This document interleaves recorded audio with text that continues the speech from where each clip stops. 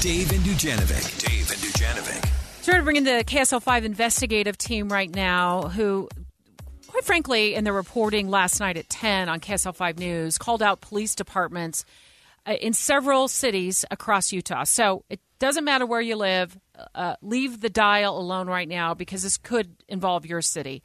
So as a result, I mean, they have pieced together multiple cases of one individual accused of assaulting women.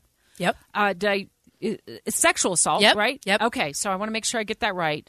In different jurisdictions, so different cities, and then these women go to report it to police, and it's like it's falling on deaf ears. Taylor Morgan in today for Dave Noriega. This story to me, in my mind, it just highlights Utah's system of injustice. Yeah. Where women go in and report a crime, but then their case never sees the light of day. It's like essentially sees the round file, and they don't hear back from police. Yeah, and we have seen this many times.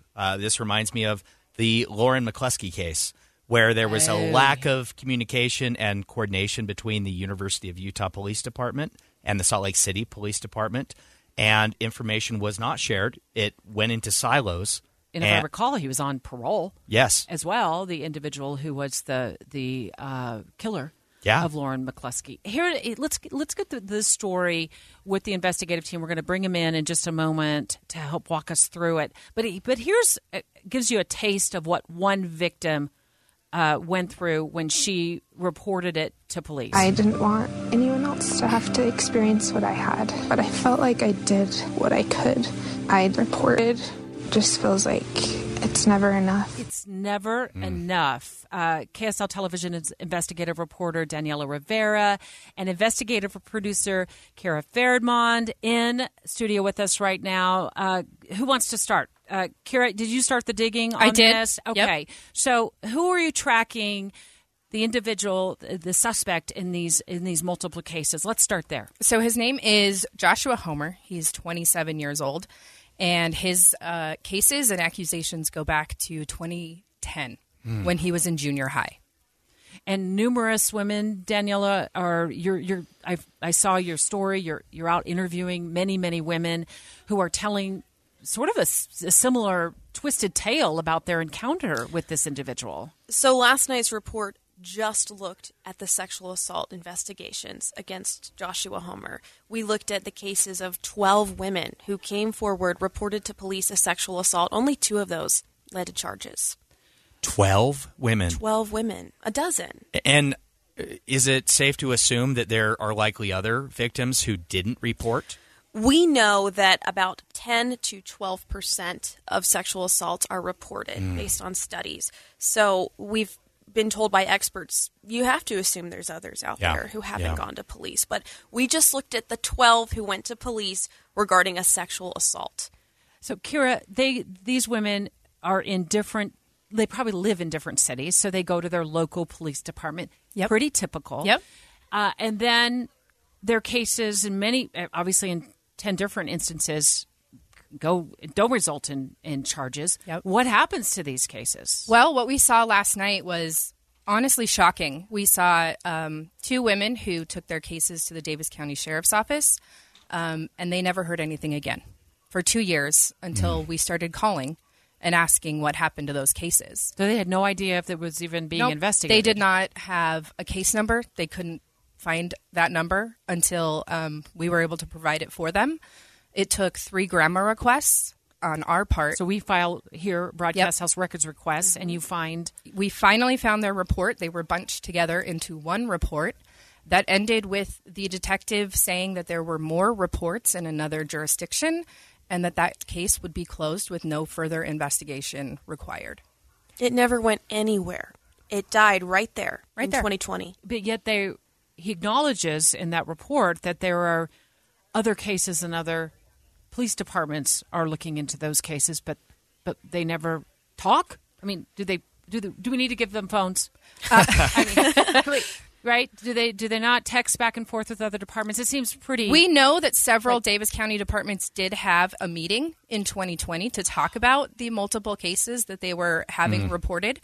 It appears like they decided several cases were more likely to lead to charges than others. Unfortunately, those cases never led to charges either.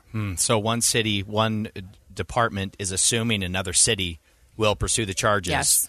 And everyone is assuming someone else is doing something and nobody does anything. Exactly. And look, we didn't find one department or one detective or one singular person messing up. This truly seems systemic. Yeah. That's why I call it Utah's system of injustice. And I've called it that for years because when I was in the investigative unit, we just found example after example of victims and cases falling through the cracks. Or in your case, you found women weren't even getting a call back. Yep. You interviewed Justin Boardman, Daniela. He's a retired detective, I believe, with West Valley City PD. Yep. Did I get that right? It's been a while since I've seen him, but I saw him in your story. And I thought this was very pointed because my question was, just as a viewer of your story, and you answered this, what should people expect to happen when they report a case like this? So let's listen. You take the report, you have the survivor come in, and you talk with that survivor and listen to their experience. That's procedural justice. And that is something that we are horrible with. Were there cases where women were not even interviewed? Absolutely. And you heard that with the Utah County case. That woman came in and she said that she had called up, and it was a 5-minute phone call with a detective, and that case was closed the day after she had made the initial report.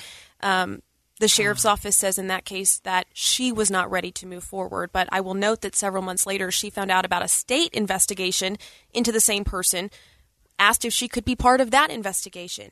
Those state investigators interviewed her. They collected evidence that was not collected by the first agency she reported to, and her case is now under investigation. Great work. Last night focused on where police departments had dropped the ball and not effectively, or in some cases at all, thoroughly investigated serious allegations of sexual assault. And tonight, I'm going to just give our listeners a taste of what they're going to see tonight on KSL 5 News at 10. The vast majority of these cases are only resolved through one thing, and that's a confession. If we don't get a confession to prove that there was lack of consent from our suspect, this case goes nowhere. What about DNA? That was a stunning thing to understand, that there's an organization operating under this belief that most of these cases, we need a rapist to say, yes, I raped. And that will be addressed by experts in tonight's reporting as well. All right, great work. Kara Feridman and Daniela Rivera of KSL 5 Television's investigative team, thanks for stopping by studio and breaking down what you discovered and uncovered. You can see their full report, and it is worth every second of your time. I watched it this morning, and I'm going to go back and watch it again. I think especially if you are, I'm going to just say, raising young women, and you feel like you need to empower them as a parent. This is excellent reporting, and it gives you an insight into how police departments should work, and unfortunately how they are not working. Thanks so much. Thank you. All right. Thank you. Can we have you guys back tomorrow? Absolutely. So now you've got me wondering if prosecutors are doing their jobs. And wait until you hear what they have to say about this whole he said, she said myth. All right. Well, we're going to leave it at that. Thanks so much.